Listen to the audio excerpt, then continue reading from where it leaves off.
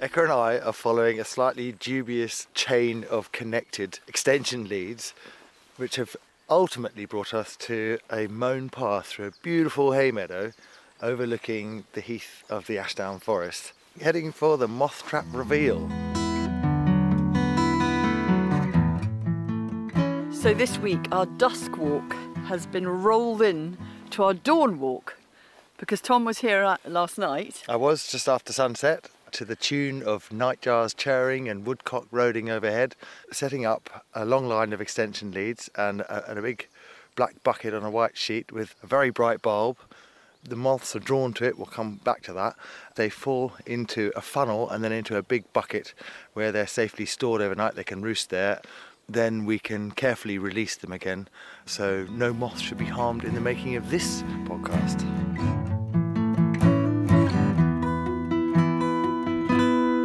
Can you see what looks like a bit of snapped off birch twig anywhere there? That is a moth.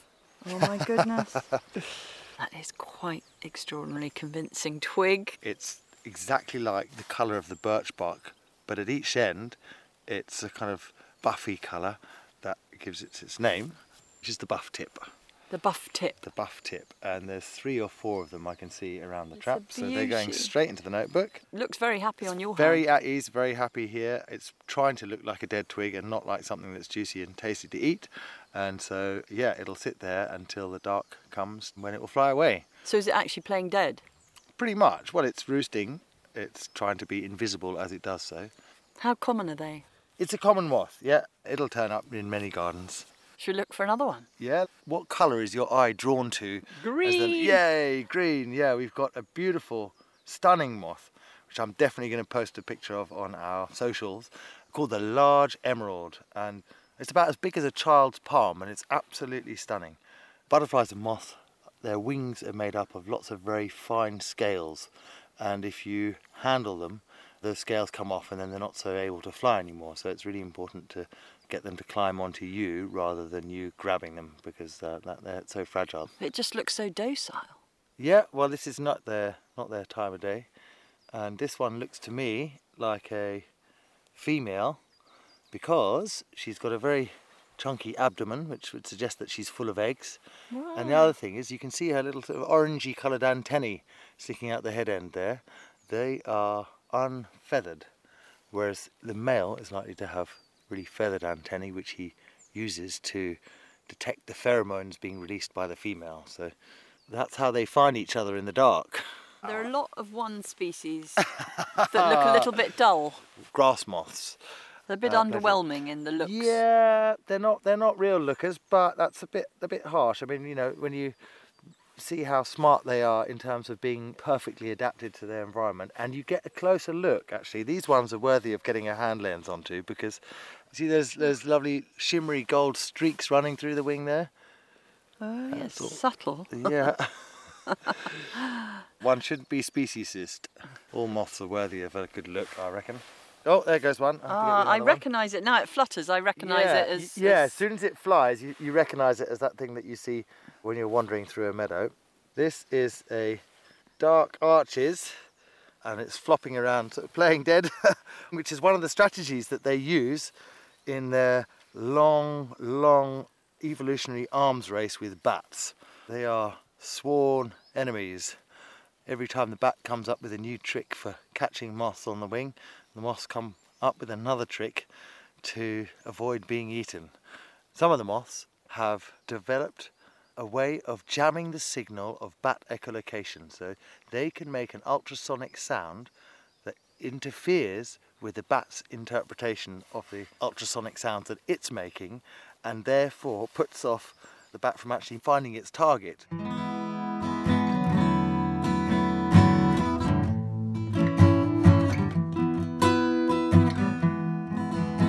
Now, we should say that we're actually on one of your friends' farms. Yes. So it's not that everyone can set up a moth trap on the Ashdown Forest. Absolutely not. And in fact, because the Ashdown Forest is open access, it's a bit tricky to run a long extension lead out. We are overlooking the edge of the Ashdown Forest, and a piece of land which is being managed by my friends who own it as a almost as an extension of the Ashdown Forest, so similar habitat types and a similar approach to looking after the land. But moth traps are not, perhaps this one is quite elaborate, but moth traps are quite affordable, aren't they? They can be. I mean, the cheapest one is just to leave your bathroom window open at night and turn the light on and shut the door and then go in the morning and see what you've got. And then it can range from that all the way up to hundreds of pounds. And are we totally sure that this is not doing them any harm? It is a little bit of a distraction from what they would normally be doing. So instead of going off looking for nectar by night or looking for a mate and pairing off and doing all of that, they've been drawn in to our bulb. But they will live for several days, and all of the ones that we release will still have a few more nights to have a go of that. But this is not a wasted exercise, because this is field science in action. I'm going to generate a long species list of all the things that we found this morning, and then I'm going to turn that into a biological record, and that becomes useful information that can hopefully help to protect special habitats. And I heard that even in London, on a rooftop, you can get hundreds of different varieties of moths. Yeah, well, in Sussex, there's something in the region of about 60 butterflies that have been recorded, 60 different species. But the moth people will tell you that butterflies are just a kind of inferior day-flying offshoot of the moths. And then just to illustrate their point, there are over 2,000 moth species in the UK. So yeah, whereas we tend to focus on the day-flying ones because we're out during the day and we get all drawn in by the lovely colours of a butterfly, never underestimate the power of a moth to make you go, wow. And aren't they the unsung pollinators of the world? All insect specialists get really wound up when people get obsessed by this idea that it's only honeybees that are the pollinators. It's honeybees, it's bumblebees, it's moths, it's butterflies, it's beetles, it's flies. The list goes on. And so it's important to remember that there's more to pollination than honeybees, and we should be trying to encourage and work to have the greatest diversity of insects as we possibly can. And on that note, coming up in the programme, we have Dave Goulson, who is the Professor of Biology at the University of Sussex and a bumblebee expert. Great hero of mine, so we're glad to have him on. And the musician Sam Lee, who's known for his Singing with Nightingale evenings and who's recorded a music video on the Ashdown Forest. That was a night that I'll never forget, being out in the woods listening to nightingales and then hearing Sam and his merry band of musicians singing alongside them. It was pure magic. So we've looked through all these moths, but I haven't yet asked you, why are they drawn to the light? That's the million-dollar question. And the science is still not fully there on it. So there's a bit of magic and mystery left in the world. Lots of people have tried to figure it out. Some people think it is to do with a relationship with the moon, which they use as a navigational aid. But I've yet to be convinced, as have many others, as to what the real reason is. So our respective alarms went at 3:45 a.m. this morning. Did we need to get up that early for this? We did. Prove it. Because we're still here a couple of hours later and the sun hasn't quite made it over the brow of the hill yet. But as soon as it does, all these night-flying moths will be their cue to head off to a safe place to roost. And so if we'd come here when the sun was beating down on the moth trap, they'd all be fluttering away before we'd had a chance to have a look at them. So we haven't gone through all of them, and Tom's got quite a few more to identify. He's going to be here for another hour or two. But Tom, can you reel off some of the ones that you've written down that you've seen? Okay, here goes. Buff tip, buff ermine, peppered moth, rosy footman, large emerald, common white wave, marbled white spot, garden grass veneer, broken barred carpet, uncertain, mottled beauty, birdswing, satin beauty, heart and dart, yellow conch, drinker, pine hawk moth, broom moth, and one of our favourite names this morning, the true lover's knot. Gosh, and uncertain, we've got to say, is actually a moth's name. It is a moth's name, yeah, it's exactly. Not that you were uncertain. Although I often encounter uncertainty when I'm trying to identify them because there's a fair few to mix them up with.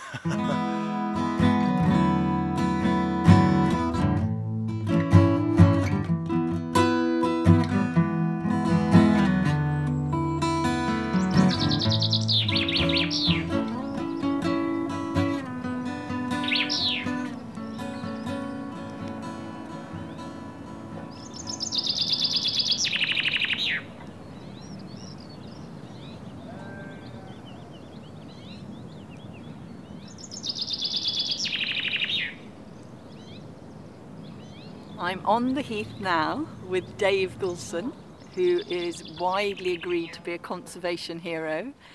And he's written many books, several about bumblebees. The bestseller, The Sting in the Tail, books about wildlife gardening, and his latest book has the slightly bleaker beginning of the title, Silent Earth, but the subtitle, Averting the Insect Apocalypse. And Dave will come on to the massive decline in insects, but let's start with your passion for bumblebees and insects. And in the beginning of The Sting in the Tail, there is a litany of brutal disasters with your shepherding of insects. Yeah, it didn't go well to start with, that's for sure. No, I can't really explain why, but when I was 5, 6 years old, I was fascinated by insects, just one of those things. One of my earliest memories is I was at primary school at lunchtime and I saw these little yellow and black stripy caterpillars at the edge of the playground and decided to gather them all up and put them in my lunchbox and take them home. And I think I managed to kill them all, but I tried again. And eventually they turned into these beautiful red and black moths, cinnabar moths. I just thought that was amazing, really cool. And I've been hooked ever since. I guess I've been lucky that, I've managed to make a living out of that sort of childhood hobby. Not many people get to do that. I came to bees a bit later. My first love was butterflies and moths, I guess because they're beautiful. And one day I was idly watching some bees in a patch of flowers, and I noticed this odd thing, which is that bees often fly up to a flower and then at the last second they veer off as if there's something wrong with it. They don't land, they don't feed. I ended up starting doing research on trying to understand what they were doing, and cut a long story short, basically they sniff flowers as they approach them with their antennae. And if they can smell the smelly footprint of another bee having recently landed on the petals, and when they do land on petals, they accidentally leave a little kind of oily smear behind, just like we leave a fingerprint on a glass. That's a cue that the flower's going to be empty, so there's no point in landing. Anyway, sounds really kind of esoteric, doesn't it? But it took you 5 years, didn't it? It took 5 years. I read about that, yeah. So Dave, in general, when you step out onto the ashdown forest, where do you start looking to find your bumblebees? Well, you do what they do, which is you head for the flowers, really. The heather, and there's a bit of bramble around, that sort of sucks in the bees, because they're both plants that they do really like the flowers of. They're good sources of nectar and pollen. What about gorse? I mean, gorse is all year round. It's not that attractive to bumbles. They do visit it if they can't find anything else, but they don't seem to show much enthusiasm for it. And you can often see a huge stand covered in, those glorious yellow flowers with hardly an insect in sight. Yes. Oh, look, who's come on me? Oh, we got a bumblebee on your arm. It's either a buff-tail or a white-tail, and it's almost impossible in the workers, which is what that is. She's gone. She's gone. So are there any heathland specialist bees? There's a bumblebee, appropriately enough, called the heath bumblebee.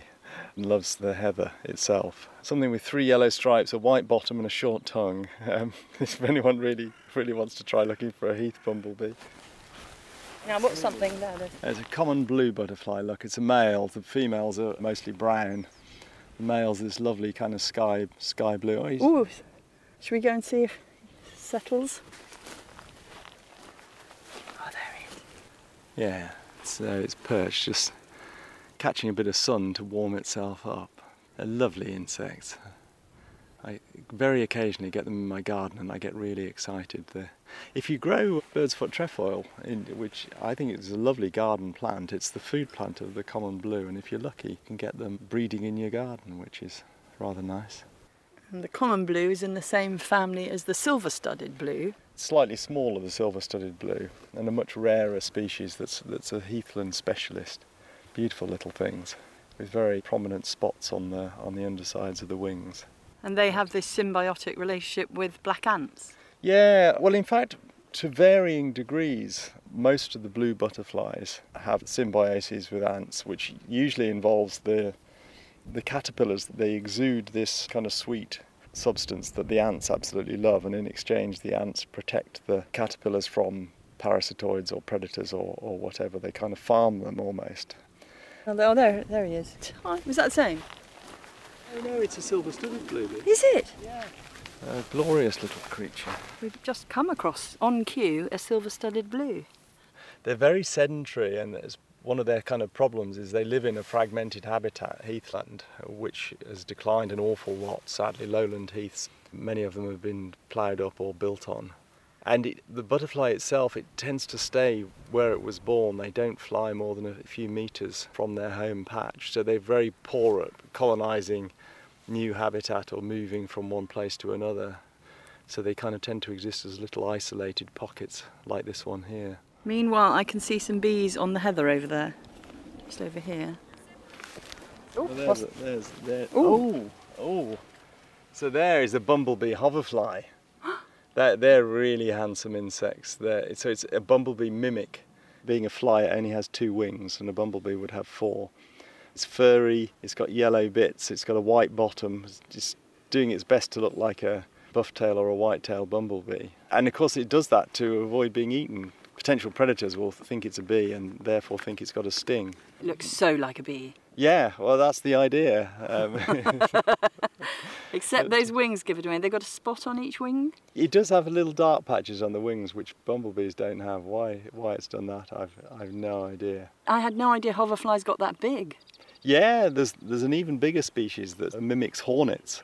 In the UK? Yeah, really handsome. But these, I think, are probably my favourite hoverflies.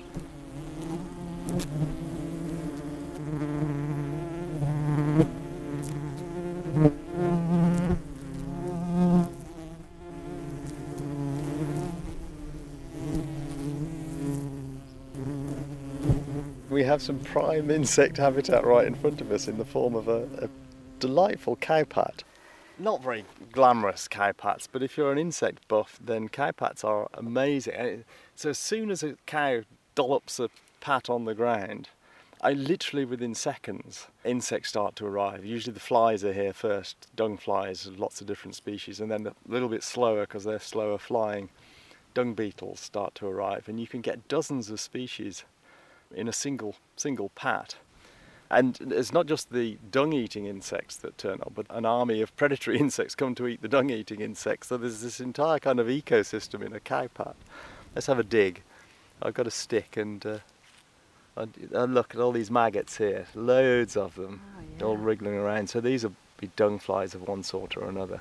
There's a kind of natural successional process in dung. When it's fairly fresh and liquid, as this still is, you get lots of fly maggots. It's getting quite strong, the smell. Yeah, it is quite a whiffy one, isn't it? But yeah, in fact, it's just alive. Look at them, yeah. There are then a whole bunch of predators. So the rove beetles are a family of predatory beetles. The biggest rove beetle in the UK is the devil's coach horse, which is a really fantastic insect. The devil's coach horse. Yeah, it's a great name, isn't it? Let's just keep a bit more. Keep going. Oh, and there's a rove beetle on the surface, okay. look, running around. Oh, look. There's a few more. There's These are rove beetles, yeah. So they're searching for little dung beetles. They wouldn't go for the maggots? No, they probably would go for the maggots. They're kind of general purpose predators. They're not too... Well, they've got enough to gorge on there. There's plenty to eat there. Perhaps we should leave. There's the cattle. Someone's getting very excited. Maybe they resent us. Looking in their poo.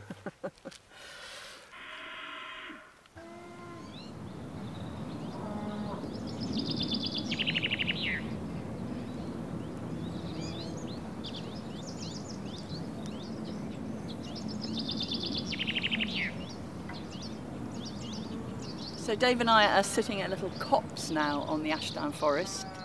So it is said that if humans were to become extinct, biodiversity would flourish, but if insects were to become extinct, the world would collapse. Yeah, and they make up the bulk of life on Earth in terms of numbers of species and numbers of individuals. They're food for many of the things that aren't insects, so birds, bats, amphibians, freshwater fish, they all eat insects. So if the insects go, then all these other slightly larger creatures go. They're recyclers of cowpats and dead trees and leaves and dead bodies. And as soon as an animal dies, flies and carrion beetles and so on start arriving to clear it away. And so they're helping to keep the soil healthy. They help to control pests in crops. And they pollinate. 80% of all the plant species on the planet need pollinating by some kind of insect. We wouldn't have anywhere near as many apples, tomatoes, blueberries, strawberries, even things like coffee and chocolate. Imagine a world without coffee and chocolate. I mean, it's unimaginable. Absolutely. So we owe them a lot, and it's certainly true that if somehow we were to lose most of the insects, it would be a catastrophe. The message about pollination that's been driven home over the years. I think less known is the predation and the role that they could play instead of pesticides. Yeah, it isn't just a kind of fairy tale that you can use natural enemies to control insect pests. I mean, I do it in my garden all the time. I say I do it, I don't do anything. I garden organically. And as it happens every year, there are black fly aphids starting to multiply in clusters of hundreds and thousands of these little aphids, and it looks awful. You could be forgiven for rushing to the shop to get a bottle of bug spray. But actually, if you do nothing, this army of predators arrives. So you get ladybirds, you get the hoverfly larvae, you get the parasitoid wasps stabbing eggs into the aphids. You get soldier beetles, you get earwigs, lacewings, just dozens of species that love to feed on those aphids. And within a few weeks, the aphids are gone, every year, guaranteed. And on a bigger scale, this is how we managed crop pests for millennia. We've only had pesticides for 80 years, really. Prior to that, farmers had to leave enough habitat on their land to encourage healthy populations of these different insects to prevent pest outbreaks. How do you think our attitude towards insects has changed? I mean, people used to have those sticky things hanging in their kitchen to kill wasps or flies. Most people don't like insects. I find it baffling because I think they're cool and amazing. But most people's reaction if something buzzes near them is not curiosity and wonder, it's fright and flapping around trying to kill it.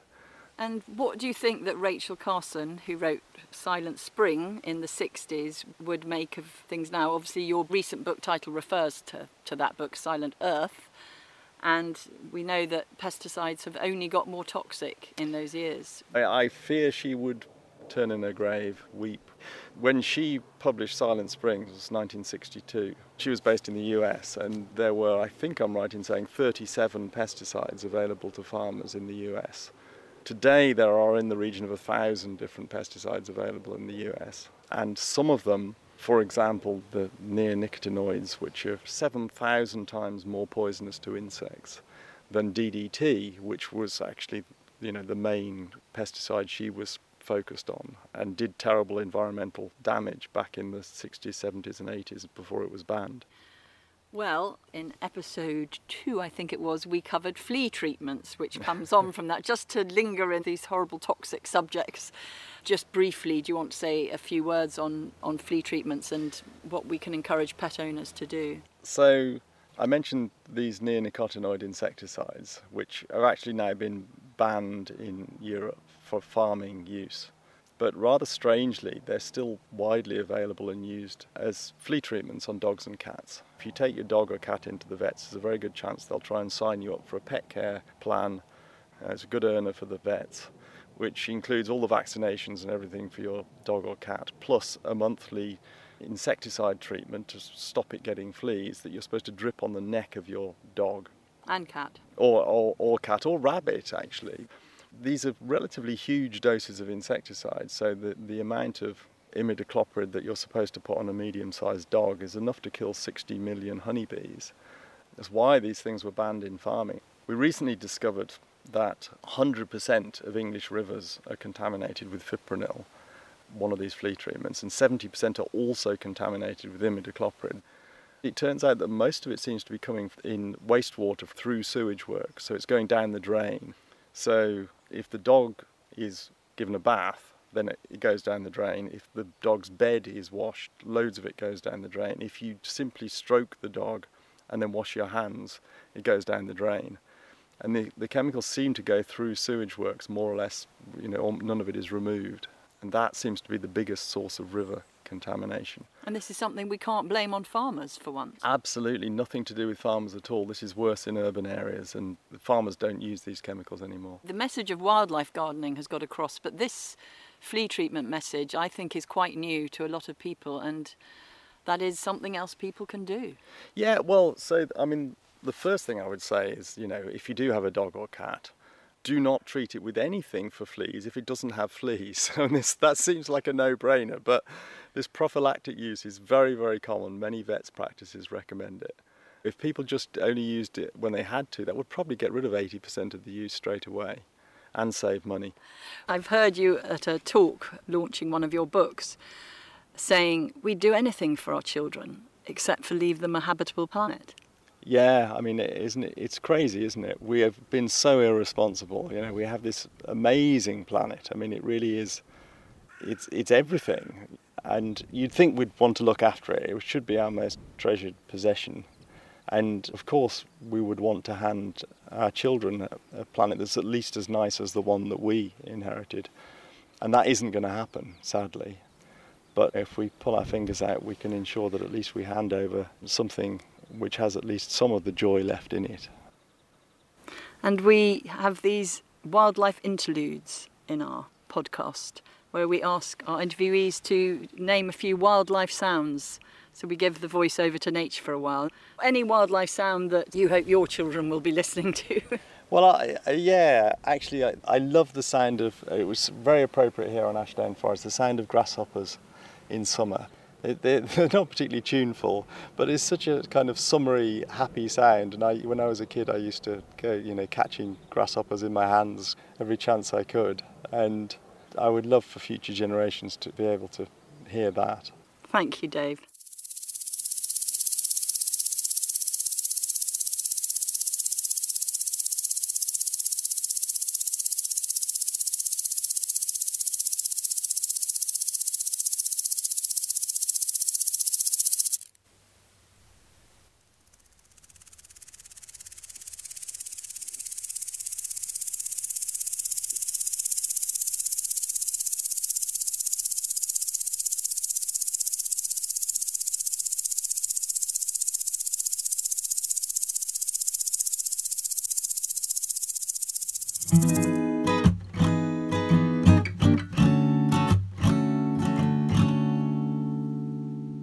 And now to nightingales, which sadly haven't bred on the forest for many years, but there have been sightings of nightingales on the edges of the forest this year. And I am here with the man of the nightingales, I think it would be fair to call him, and that is Sam Lee, the musician, song collector, environmental activist and convener of the Sussex Singing with Nightingales evenings. Oh, I love that word, convener. I think you are a convener because your Nest collective brings people together. You've even brought people together to sing A Nightingale Sang in Berkeley Square. So before we get on to nightingales, I wanted to ask you, Sam, about the fact that actually you made a music video. None of our guests so far have made music videos on the Ashdown Forest. I did. I had a song on my last album called The Garden of England. I came here to shoot using a drone to give that sense of dreamlike quality of flying through the Ashdown Forest, which is a forest that I have spent so much time in. And I came to film it here because this is a place that, for me, every path and every little gully and muddy spot and bit of gorse seems to hold a sense of huge potency and store of story. The old wow never wears thin. Sweet as the birds in the spring, Home is when the heart sings, the songs that tell of our own kith and kin. The old wow never wears thin. The old wow never wears thin. Sweet as the birds in the spring. Home is when the heart sings, the songs that tell of our own kith and kin. The old wow never wears thin. The old wow never wears thin. In your book, you compare the amount of different sounds a blackbird makes to a nightingale. A nightingale makes many more. But you also do admit or say that some people find the blackbird's song even sweeter than the nightingale's. It isn't just about the beauty of the nightingale's song, it's about the virtuosity of it. Could you say a bit more about the actual sound of the nightingale to you? Yeah, absolutely. I mean, I always falter when it comes to kind of trying to describe the nightingale song, because it's so mystical, and every time you hear nightingale, he is revealing something completely different, and it's like the free jazz player. You know, if you heard it, you kind of go, oh God, maybe that's not what I want to go and listen to for 2.5 hours. But then when you sit in the presence of the bird, there's something about their command of space, of silence. They're not obeying all the senses of prettiness or rhythmicalness, or although they have that in them, it's so many characters in there, as though the bird is been inhabited by many different voices. And I think that is part of their spell. They're like a character actor, a kind of complicated, a hard-living type actor who has a lot more to say on the world. And they have been revered in so many different cultures, as your book explains. I mean, their song is admired internationally, and so many different cultures have so many different associations and stories and songs connected to the nightingale. So just to describe your Singing with Nightingales evenings, what you do is quite a small gathering, maybe 40 people come, and you go out in the early evening, and you listen and explain a bit about nightingales. Then we sit round the campfire, and then around 11 p.m. we go and listen to the nightingale, and you sing with it and play with it, and maybe you're accompanied by a musician who also joins in. And the evening that I went, the marsh frogs actually almost upstaged the nightingale. They were making such a tropical sound. But I wondered, you get so many musicians to play with the nightingales. Have you found that they respond better with the human voice, or with a type of music, or with instrumental, the cello and the violin, more than... What have you found? I think it would be convenient to say the cello or the violin, because, you know, they have such legacy with the nightingale through Beatrice Harrison. I'll be asking you about that, yeah. But actually, it's not about the instrument, it's about the instrumentalist or the singer. We can have 3 cellos or 3 flute players in a row, and the bird will respond completely different to each one. They really do recognise the spirit of the person. Sometimes other musicians just get on so well with the nightingale that you can see they'd mate and have young together if they could. And the bird will sing in such correspondence. And it could be the same instrument as we've had the night before. Well, I can imagine that it's more about being a good listener, to be able to really listen to the nightingale before you respond. Very much. I see musicians, some of whom are world-class musicians, who come and have a mind-blowing experience. I've had a few that have said that I've never had a collaboration like it. I've never felt more connected and more challenged and more in connection with my musical partner as with that bird.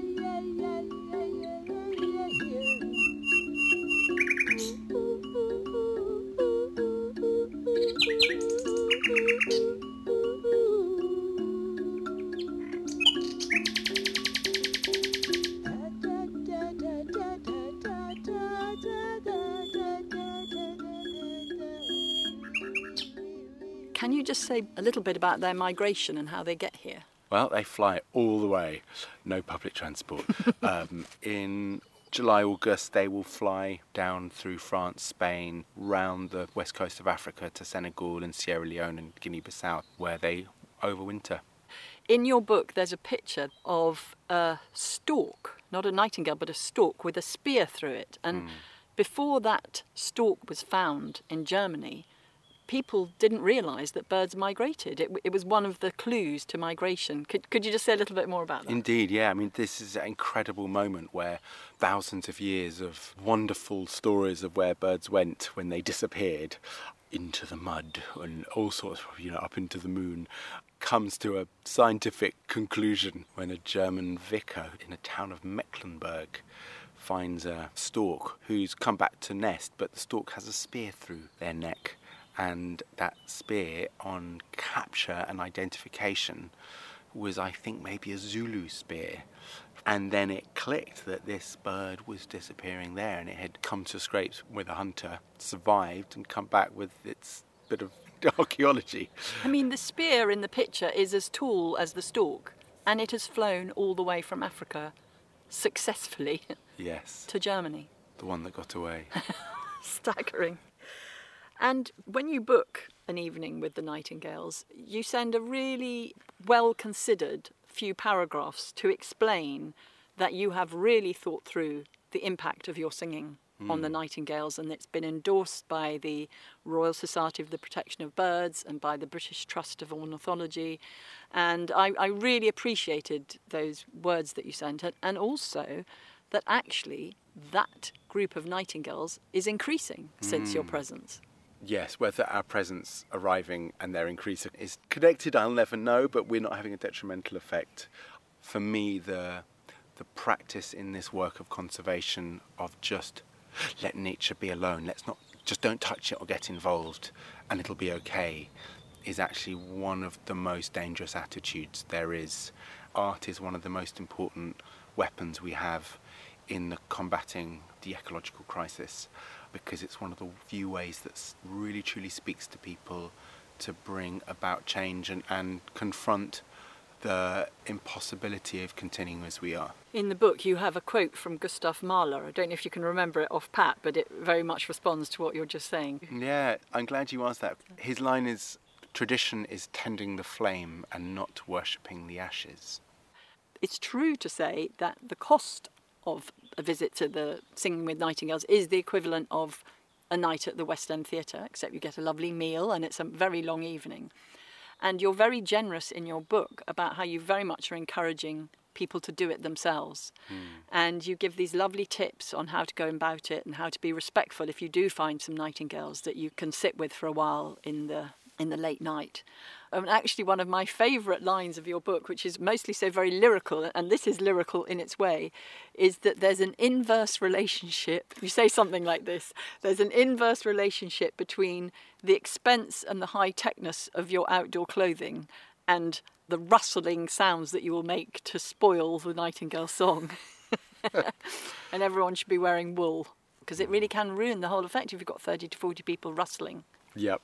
Art is one of the most powerful things we have, and if we don't have art and culture in our lives, then we have no purpose on this planet.